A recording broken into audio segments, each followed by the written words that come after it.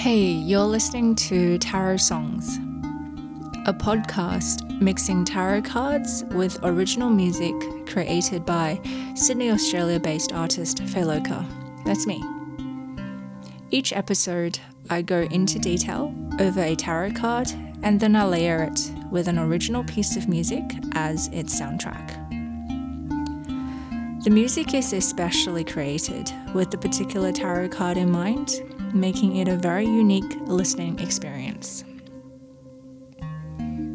For the one-card readings, I refer to the Rider-Waite-Smith deck and Barbara Moore's Steampunk deck. I also refer to texts by Joan Bunning, Barbara Moore, and others. It's a pretty exciting journey. I'm really looking forward to reinterpreting the tarot with authentic original music, and I hope you'll stay with me on the journey of exploration and imagination. I do have to give out a trigger warning, as these cards are inquisitive by nature.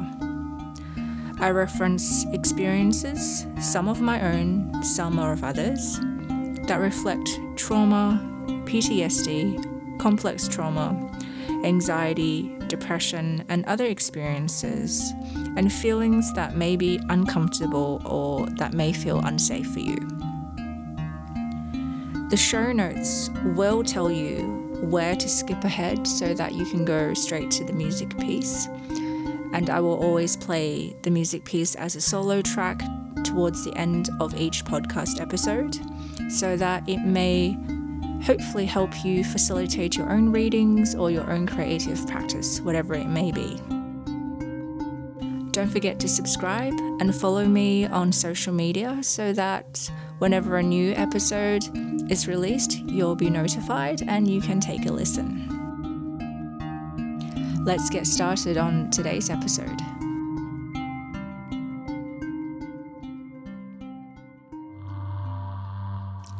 Hey, and thanks for joining me for Tarot Songs episode 12.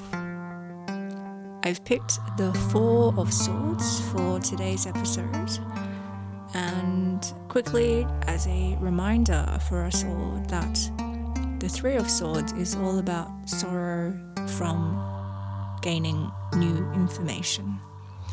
And when we look at the illustration of the Four of Swords, we can see a person resting underneath three swords that look like they're hanging precariously and perhaps could fall and hurt this person at any time. That is a good analogy for the inevitable. So once you've discovered something that's quite upsetting and there's no way of stopping it from happening because in a way it has already happened, the information has already been gained, the situation has already occurred. There really isn't anything else that you can do because you can't go back and change the past.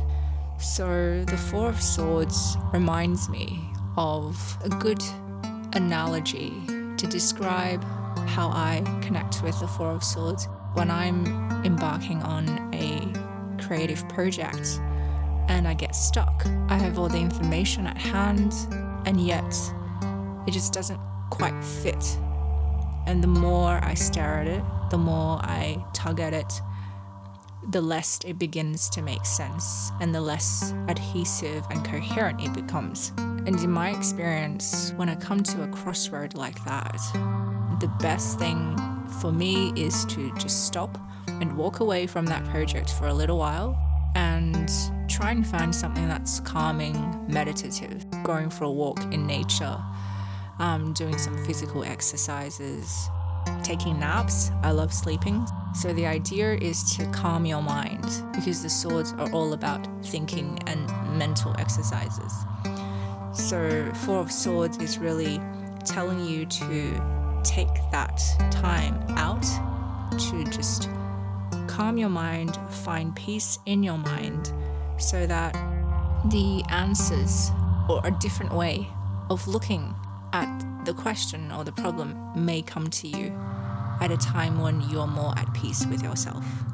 And I feel like this is quite similar to the Hermit in episode 11, in that, again, it is a solo activity, and using that time of peace and that time of calmness to then be able to find your answers.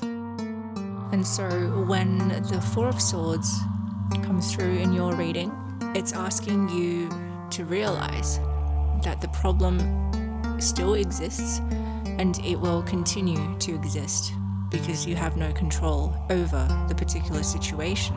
Yet, with you withdrawing and retreating to yourself and bring about a new set of thought processes perhaps, or a new approach to the same problem, you may be inspired. You might see the situation in a way that you've never thought about before. And that's the whole message behind the Four of Swords.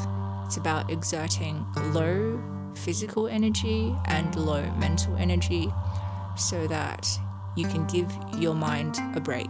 I think that's pretty good advice for times when you are struggling and unable to get any clarity around a problem or a situation that is hurtful and problematic for you.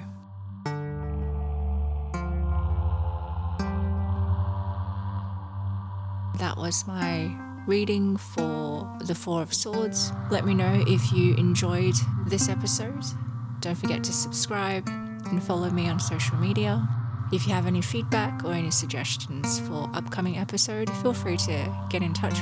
And now I will play the solo music track for this episode, especially written for the Four of Swords.